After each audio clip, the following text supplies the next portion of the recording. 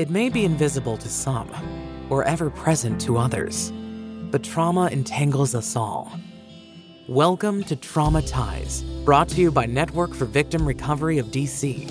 Traumatize is a podcast that creates space and conversations to untangle the societal knots that keep us from addressing trauma after crime. For you, we want this podcast to be an experience, one where you leave understanding how you can be a crossing point to minimize the deeply painful and costly consequences of trauma, no matter who you are.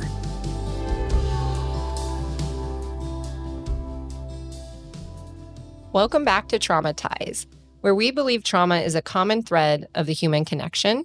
I'm Bridget Stumpf, and as always, I'm here with my co-host, Lindsay Silverberg. Hi, guys. Today on Traumatize, we will be discussing an often misunderstood topic within the criminal legal system, restorative justice. I'm super excited about our discussion. I want to just preface the conversation by saying that at NVRDC, we believe in survivor-defined justice. It is a core philosophy at the center of our approach in all of the work that we do to support survivors of trauma.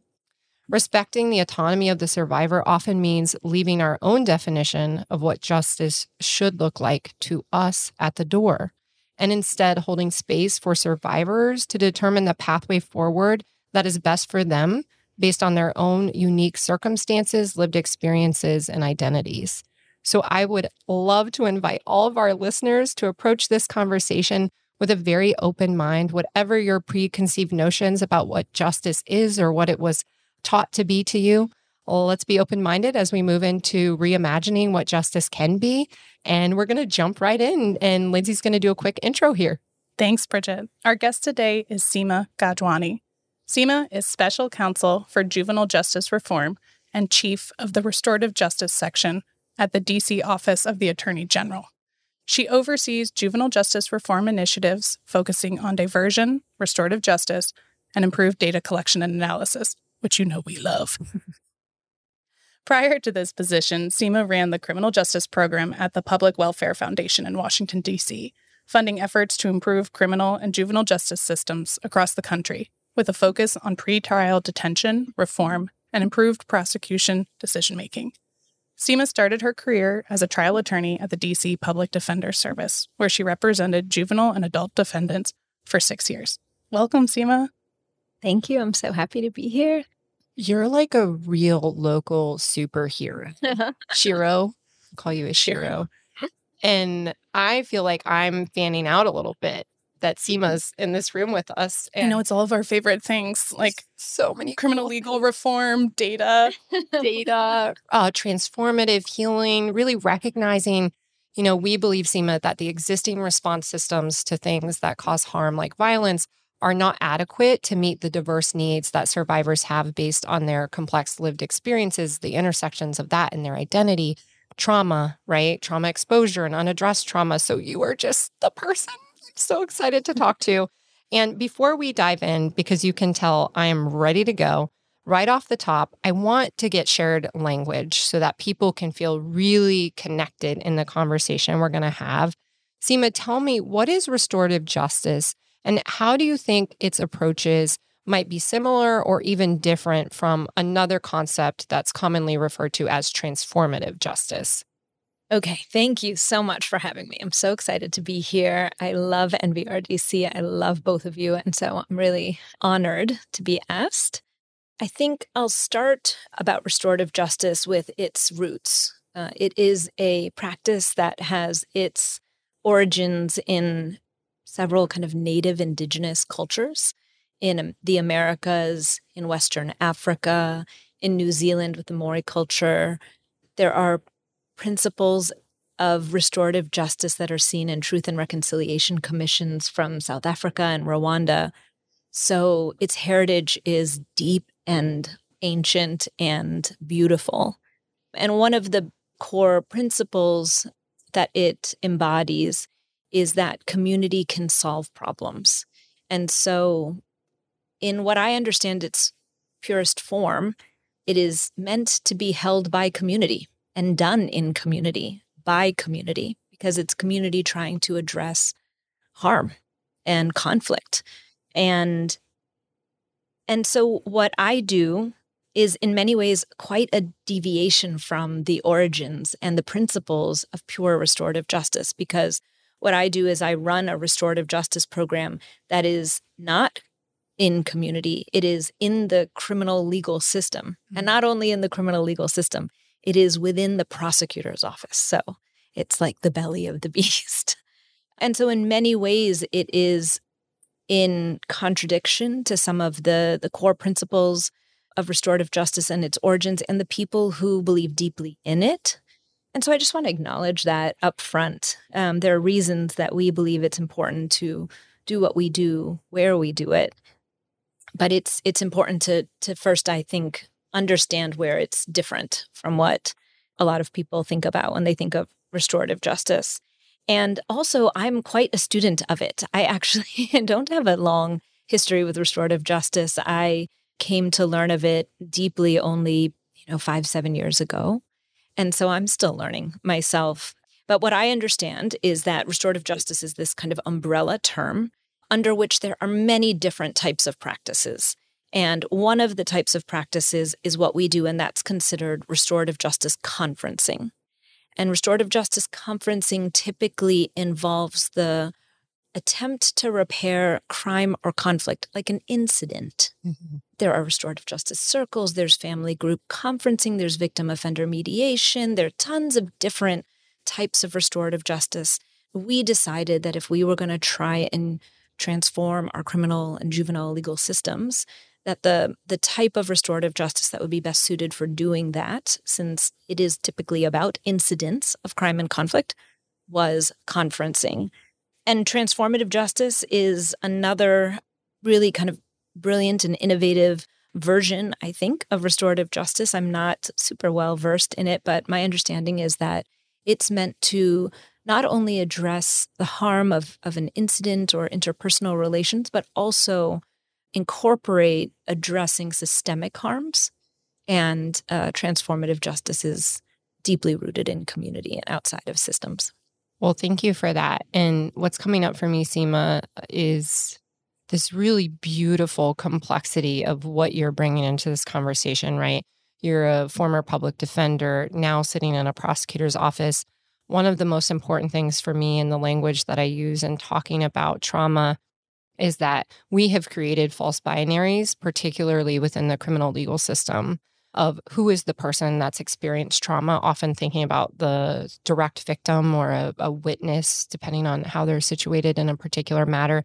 What we actually know in the research is that folks who've experienced trauma that goes unaddressed, whether that's generational, whether that's racial trauma, whether that's an incident like you're describing, harm, often within the household, that unaddressed trauma causes, not that they themselves will be more likely to cause trauma, but they are actually mathematically more likely to either experience it or cause it in the future.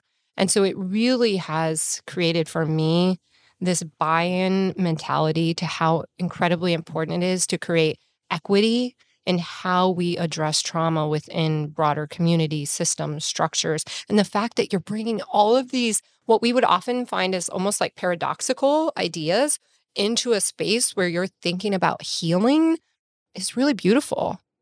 Yeah, I love that you talk about healing because that is really, in essence, the core of restorative justice.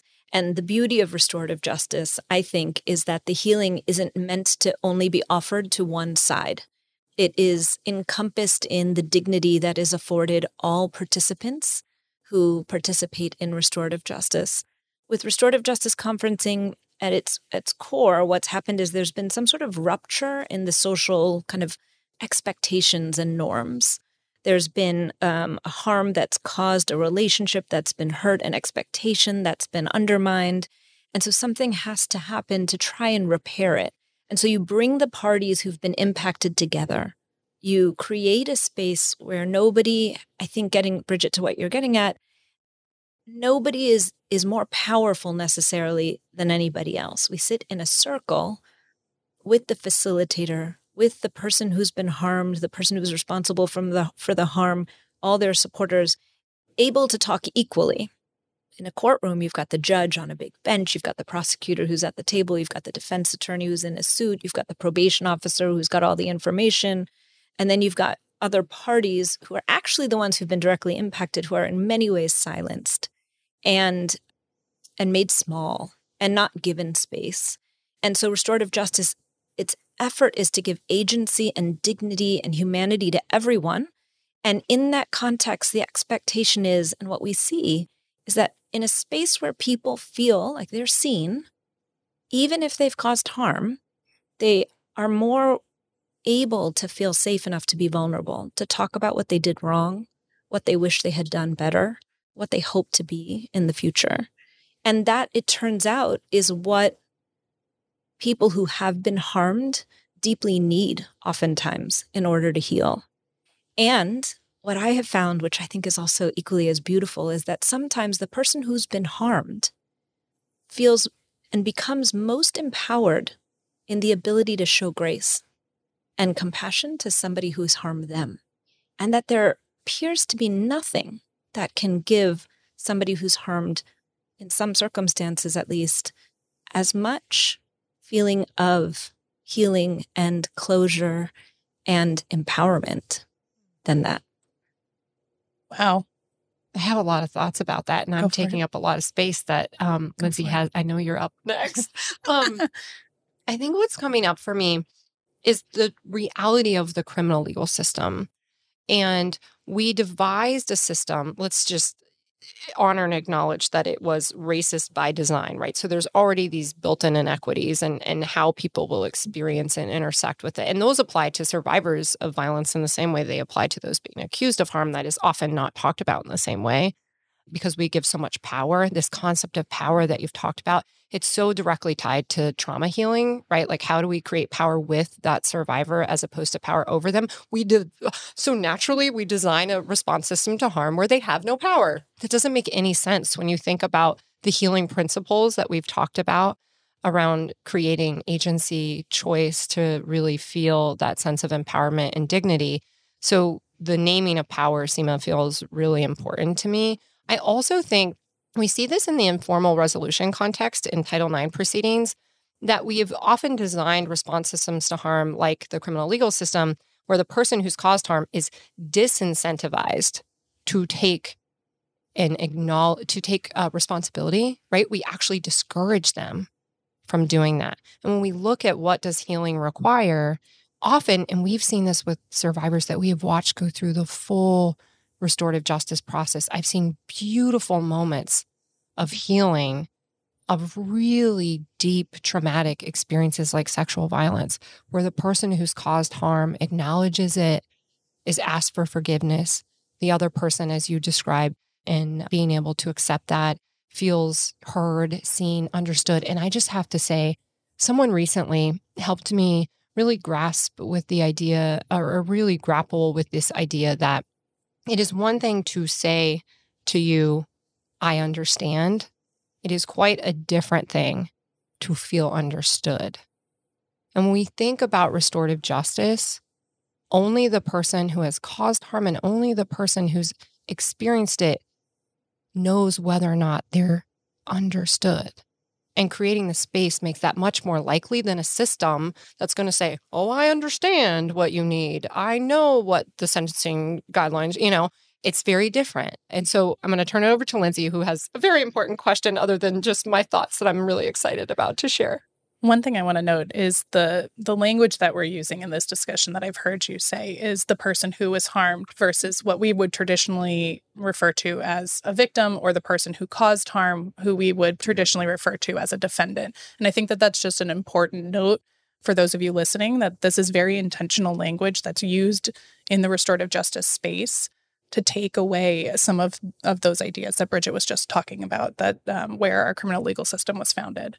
And so I think what it brings for me is that, we're talking about how powerful this is. And the work that you do is really specifically focused on juvenile cases. Was that something you were always passionate about? Like, why juvenile cases? Yes, both of you have made such great points. Why juvenile cases? So I work for the DC Attorney General, Karl Racine. And our office, the Office of the Attorney General, has exclusive jurisdiction over all juvenile prosecution.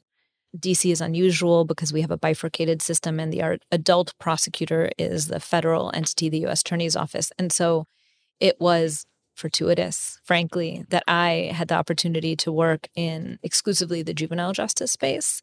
I think that it is politically a better place to start something that is so different. Something like using restorative justice as an alternative to the traditional court processing system. But I don't believe that restorative justice is something that should only be used for young people. In fact, probably the most rigorous study on restorative justice took place over 10 years across 2 different countries, the UK and Australia, and 12 sites using restorative justice. And these different sites were all funded by kind of the same funding stream, but were different in that some of the sites dealt with juveniles, some adults, some both, some with property crimes, some with violent crimes, some both. And one of the big findings of the study, which was a randomized control trial, so it was like the gold standard of research, was that restorative justice, as opposed to traditional court processing, saw better recidivism outcomes for people who engaged in it. But actually, they saw more pronounced recidivism reductions for adults. And they saw more pronounced recidivism reductions for the use of restorative justice with a violent crime than property crime. So, Lindsay, and I have so many thoughts about this because in some ways the connection to me with like our understanding of trauma is like our human capacity for sympathy. And I mean sympathy intentionally. Like it's much easier to be sympathetic towards what we perceive in society to be vulnerable folks that experience harm from violence. That often tends to be the elderly, children.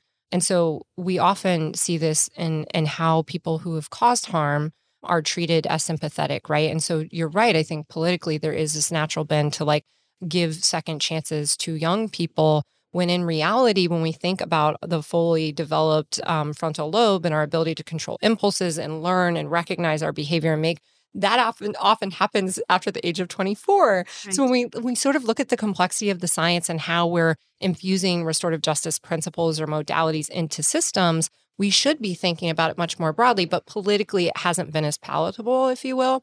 There's also a lot of assumptions, like very paternalistic assumptions, that survivors who are adults and offenders or people who've caused harm who are adults, that they don't want to engage in this type of system, right? We're not giving them a choice. I think there's been a lot of pushback in the sexual violence community around this concept of restorative justice, feeling as if it is not empowering for survivors when it's not empowering to not ask, right? Right. Yeah. Oh, yes. You know, I just wanted to get back to one of the great points that you made, I think, Bridget, about our current system and how it was fashioned. And I think the truth is that our quote unquote justice system was created for the purposes of trial, right? It was created to make sure that the process of finding out guilt or innocence or guilt or lack of guilt and get to the truth was going to be a fair one. It's actually quite a brilliant system if it is envisioned as being appropriate for trial, because there are all these procedural protections that are built in to protect the person who's charged from the huge power of the state bringing these charges against them, which mean that the victim is in many ways taken out of the process. It is sterilized. It is isolated.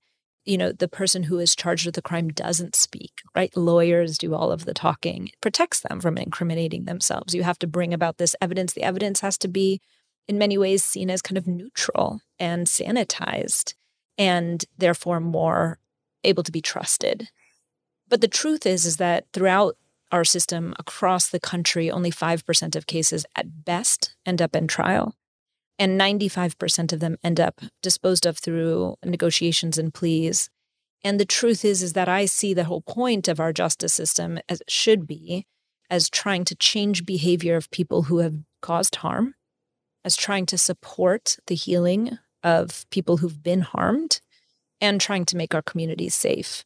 And the existing justice system fails dramatically on all accounts. It is a terrible mechanism for changing behavior. And we know that not only because of anecdote, because we see it all around us, but also, the most recent Department of Justice BJA statistics show that the average recidivism rate of people who've been through the system and incarcerated is 70%. Victims of crime in some studies have identified that the second worst part of the experience of being victimized was going through the criminal legal system as a survivor or a victim of crime. And our communities are no more safe, because if the type of incarceration and punitive system that we've created is supposed to keep us safe, it is the most robust in the world exponentially. And our country continues to be one of the least safe. And so, we've failed at the things that should be the core purposes of our system. And I think it gets back to some things I think of with respect to restorative justice. A long time ago, I watched this clip of Brene Brown before I knew what a celebrity she was. And she talks about shame versus guilt. I'm sure you guys know this. And she talks Damn you, Steve. When she does the shame video, and her husband's name is Steve. And she drops the cup of coffee and it spills. And she's like, I blame Steve because he came home late last night and I needed 2 cups of coffee. But we have this instinctual drive to find someone to blame when things are hard. So when you say shame, I always hear Brene Brown say, damn you, Steve. The clip that I watched, which actually was shown to me in the context of a restorative justice training, was her talking about the fact that shame has all of these perverse correlations, that shame leads to things like harming others, harming self, depression, addiction, risky sexual behavior, isolation. Whereas guilt is different. She says guilt is conversely related to all of those things. And she says it's adaptive. Though uncomfortable and difficult to maneuver, shame is adaptive. It is productive, because what it says is, I have done something that is not who I am and who I want to be. And when you hold up what it is that you did or you failed to do against who it is that you want to be, that process is a very productive one. Whereas shame says, I am a bad person. Guilt says, I did a bad thing. I'm not a bad person. And in many ways, our criminal justice system, our juvenile justice system, really the core features of it, not necessarily by intention, but certainly in reality, are shame and isolation and criminalization and stigmatization. And those are some of the things that the research on violence talks about as being drivers of violence. The things that drive violence are shame, isolation, lack of economic opportunities, and exposure to violence. And you think about the young people who are in our juvenile justice system, the adults in our criminal justice system, and what our system does for them, to them, certainly when they're incarcerated. Shame, isolation, exposure to violence, and lack of economic opportunities. We are driving violence with our system. And after, right? When they get out, there's not the supports. They have different rights and access to things when they get out. Saddled by all of these collateral consequences. Whereas, so restorative justice, really the features of it are of redemption, of I did something bad, but I am sorry. I wish I did it differently. And if I could do it over again, I would. Oh. And that's how you learn, right? That's when you have to learn from your mistakes. What it means is you first take responsibility for what those mistakes are. You acknowledging, what did I do that was wrong? And what would I have done differently now? Knowing how badly it hurt somebody.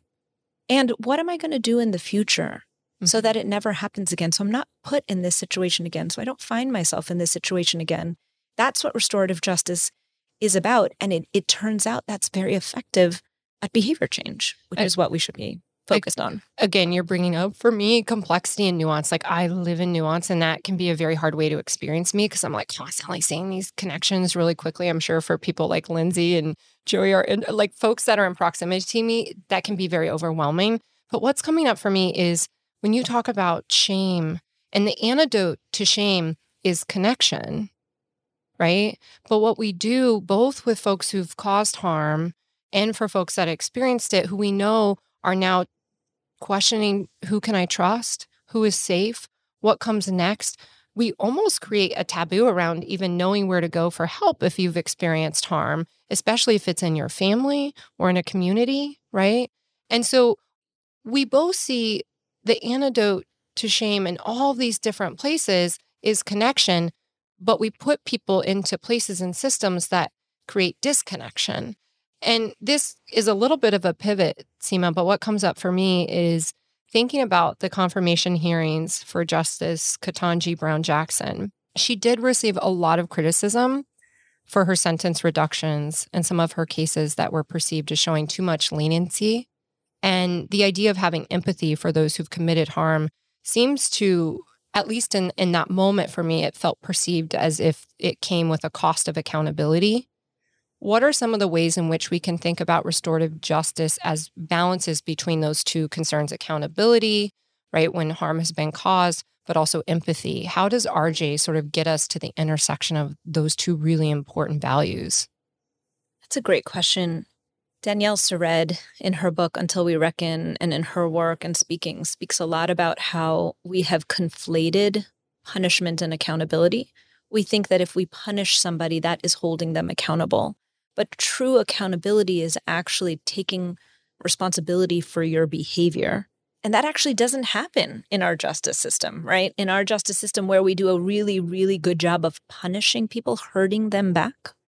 What we don't do a good job of is having them take responsibility for their behavior, because, even in the court process where a person takes a guilty plea, it's after weeks, months sometimes of lawyers negotiating and trying to get to argue about what's the best plea deal, sometimes, posturing around going to trial and you don't have the evidence and we can beat this. And it's a legal process, a plea offer, taking a plea. It's when I was a public defender, it's leaning over to your client when the judge says the thing that, we need to cue our client to, and we whisper in their ear, now's the time that you say, yes, I plead guilty. And they say, okay, yes, I plead guilty. That's not justice. That's not accountability. It doesn't mean that for them. And it certainly doesn't mean that for the person that they've harmed. It barely means that for the lawyers, right? Even the judges don't believe it. But what's true is when we talk to young people who've committed crime, even young people who've committed very serious crime, almost always, we talk to them very shortly after this happened, after this event of some sort happened. And they're often like, yeah, I really shouldn't have done that, right? Like, people's first response when they mess up is to admit it. And what we do with the legal process is we wait months and months and months after they've had a defense attorney try and coach them into all of these things. And then we say, do you admit it? And that's not meaningful then. And we don't believe them. So even if it is meaningful, it doesn't do anything for anybody. Getting back to your question, I think what's interesting about empathy and accountability is I think they're deeply connected. What we find, so I'll tell you an example. My very first case was a pretty low-level case where a bunch of kids did we called them a flash mob at a 7-Eleven. So a bunch of kids run into a 7-Eleven. They basically take a bunch of stuff. They destroy the place. They pull down products. The clerks are freaking out. They may throw stuff at the clerks and they rush out and steal stuff, make a big mess, steal stuff. There was a phase where there were a bunch of these happening and it was a bunch of kids. And so I got one of these cases. They'd identified 5 of the kids. And, as I had been trained with restorative justice, I went to talk to all of the kids and I asked them about what they did and how they felt. And one of the things we asked the kids when we talked to them is, who was impacted by what you did? And every single kid, because they all came from the same school. So I went to the school and I was just meeting them one by one in a room at the school. And literally every single kid, when I asked, so who was impacted by what happened? They said, well, I was impacted. I, got arrested. My mom was impacted. She's super mad. She had to come and leave work and pick me up. And now she's really mad at me. I can't play basketball anymore. I was told I can't play basketball. I've now got to go check in with the probation officer. They make me drug test twice a week. So yeah, I was impacted. My mom was impacted. And I was like, anybody else maybe impacted by the crime that you committed? And they're like, no, I don't know. I can't think of anybody else. And then one after another, the same thing happened with each one of these boys. And I couldn't believe it. They couldn't even think outside of themselves about who was impacted. And so, ultimately we brought them together with their supporters and family members. And we brought this young man who was an immigrant from Ethiopia. He had a new wife and a little baby. They had put all of their life savings and their parents' life savings into buying this 7-Eleven franchise. And it was ransacked one night and they got the phone call from the store. And because they didn't have a babysitter, but they didn't want to be alone, all of them rushed, the wife, the husband, the baby, all rushed to this store. And they look at their store and all the damage. And the man is sitting in this conference talking about it. The conference is the dialogue. And he's talking about how he felt when he got the phone call and rushing and them taking this little baby who was asleep, but they wanted to take the baby anyway because the wife didn't want to be left alone and she wanted to see what happened. And he says, I walked into the store and what I felt like was that somebody ransacked my home. And he's telling this story in front of all these people. And one of the boys was like a little fidgety. And he literally jumped out of his chair because it was a big circle. There were 5 kids and family members, a lot of people. He jumped out of his chair and went halfway across the circle and said, I'm so sorry. I'm so sorry that I did this. And all of the boys and the parents felt so bad and the boys all felt so bad. It was the experience of hearing how badly somebody was hurt by your actions, which was what built the empathy that allowed for accountability and then created a space for real, authentic conversations about like how badly this behavior affected people, what I did wrong, how I need to think about this in the future, and who I want to be. And that was the conversation that took up a couple of hours in that restorative justice conference. And it ended up being that like the parents agreed to pay restitution to this man and the kids agreed to do work in order to fund it, if not pay for all of it. They agreed to talk about this kind of thing in their school to their peers. And that's what this person wanted. And that's accountability, right? Is acknowledging what you did, feeling bad about it, and then changing your behavior and showing that you're going to change your behavior. But that wasn't possible with these kids before empathy. It had to have empathy involved. Bridget and I are both having the same reaction about how powerful that is to hear that story. Thank you for sharing that, because I think it really puts a fine point on how impactful this system can be if we allow it to, and if we have people like you championing that for them. I think a big part of this disconnect between advocates of restorative justice and the critics of it stems from how we view the role of the criminal legal system and how it should function in society. And it seems to come down to a person's particular view of the system existing for either the purpose of reform or as a punitive tool for retribution. Can you give us what your view is on the purpose of the criminal legal system and how that's come to be informed by your work? Yeah, I think about that a lot. I think about what we are really trying to get at, certainly in our juvenile justice system, that we, I think, have lost sight of. And I think that the truth is when we think about young people who make mistakes, and if we think about them in the context of our own children, what we would want from a system is one that helped them learn from their mistakes. That's what we would want. We would want to give them an opportunity to build empathy and consequential thinking, to learn from their mistakes, to change their behavior. And we would want to give them the support that they would need to do that if support is needed. And that's not what our system is about. Our system is about how do we hurt people because we've been hurt. What I heard you saying, Seema, was, again, it's one thing to say to someone, oh, I understand. It is another thing for the person that was harmed through that event to actually be understood. And that's what I have seen restorative justice do. It creates a place where people who've experienced really hard things and people who've caused really hard moments all come out of that feeling more deeply understood, connection. And so I can't believe that we have actually gone over time. And so we're going to move into a closing where I want to just give an opportunity for folks who might be listening and still feel a little bit on the fence about their taught notions of justice, maybe what they see the value of the criminal legal system bringing to communities.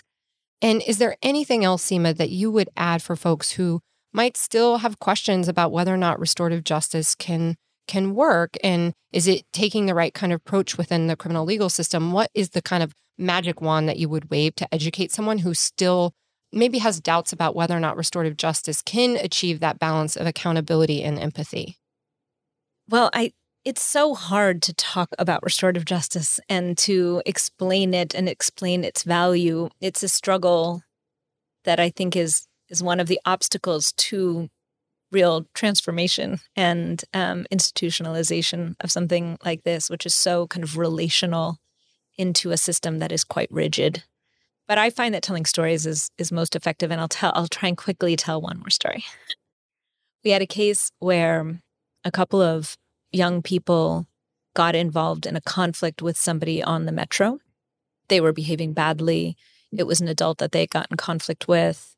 There was a lot of like there was a lot of violence. And at some point, the person who got harmed, the victim, was pushed on the tracks and could have died, but didn't, but also had like a really gory injury because of the fall and breaking a leg. And it was just really, really bad. Very, very scary, super traumatic, led to months of surgeries, lost jobs, lost wages, real harm. And in this case, the prosecutors actually offered restorative justice as an alternative within the plea negotiations. And all of the young people chose to do restorative justice except for one, because that one young person's lawyer said, I want to go to trial. We think we can beat this at trial, or we can get a better offer. We can get a better result through trial. And so we had to hold on the restorative justice process. The victim was also on board with doing restorative justice. We held on that, and they all went to trial. And what happened in the court was the government put on its evidence. The victim spoke about what happened to him, all of the damage that was caused. Police officers spoke about the arrest, all of that stuff. And then the government rested its case, and the judge said, okay, let's take a break. It's in Superior Court. There's a bathroom on every floor. Everyone got up to go to the bathroom. And in the bathroom, the victim, the man who was hurt, was in there washing his hands. And the young person who was the respondent, the juvenile term for defendant, walked into the bathroom. And they looked at each other, and the young person said, I'm so sorry for what I did. And the victim said, thanks, I appreciate that. And then the kid went to the bathroom. The victim walked out, went and sat by the prosecutor waiting for the judge to call the case again. And he turned to the prosecutor and he said, I don't think that kid is that bad of a person. He just apologized to me in the bathroom. And the prosecutor was like, he did what? Because she's eyeing a win, right? And so she's like, Judge, I need to reopen my case. She called the case again. They reopened the case. She put the victim back on the stand. It turns out there was a cop in the bathroom who overheard everything. She put him on the stand. They testified, statement against interest about what happened. And the defense attorney is just demoralized. She's deflated. She's like, I just lost my case. She's super mad. And the judge, who is familiar with restorative justice, was like, this is ridiculous. Stop this right now. Go figure it out. Do restorative justice. And so we ended up doing restorative justice with all of the boys. And it was like, a fantastic conference. And I remember this particular boy in the conference said to the man towards the end, I feel like I wish I could spend time with you because I've already learned so much from you. I'm so impressed with you, and I've learned so much. And I know I'm a kid, but I think one day we would have been friends. And the facilitator said, well, what have you learned from him? And the boy said, I've learned that you can forgive anything. And I say that to say that what happens in court is theater, and it is lawyers who are in battle to win. And what needed to happen in this case is that this boy needed to apologize, and this victim needed to forgive him. And ultimately, that's what happened, but only because restorative justice was available. And the lawyers were not concerned about that. That's not what their concern was. And that's, I think, a good encapsulation of why our system is so off track about what we really need to be doing. And how, while restorative justice isn't perfect and it's not for every case, it is better when it's appropriate. It is better at getting what we want, which is people learning from their mistakes, changing their behavior, and people who've been harmed being given a chance to heal. And I think at the core, right, it's about choice. It's about everyone in that process choosing this. And that is one of the best practices of being trauma responsive. I do want to acknowledge what Lindsay has said. You are a champion of this in our region. You've been recognized in lots of ways. I have to do a little shout out to your boss, Attorney General Racine. He's been such a champion of you and your team's work. Your team coming to a trauma education that we were able to just sort of be in community with you all. It was one of just a really beautiful moment for me personally. And I just have to tell you how impactful. I know in this work, you might not get to see those beautiful conferences happen daily, but the impact you're having in young people's lives and those who've experienced harm in our broader community, making this a conversation that can be real in people's lives is really valuable. And we really appreciate the work that you do. Thank you so much. So thank you for joining us on this episode of Trauma Ties. Special thanks to our guest, Seema. And as always, we want to hear from you regarding your thoughts, comments, and topics for discussion on future episodes. You can find us at #TraumaTies, that's TIES, and of course, tag at NVRDC on Twitter and LinkedIn. to join the conversation. Of course, you can also subscribe, rate, and review Traumatized Podcast wherever you listen. Be well. And next time, we will do more untangling. This episode of Traumatized is over, but this podcast is just one of our many resources. NVRDC welcomes all survivors of crime and their supporters.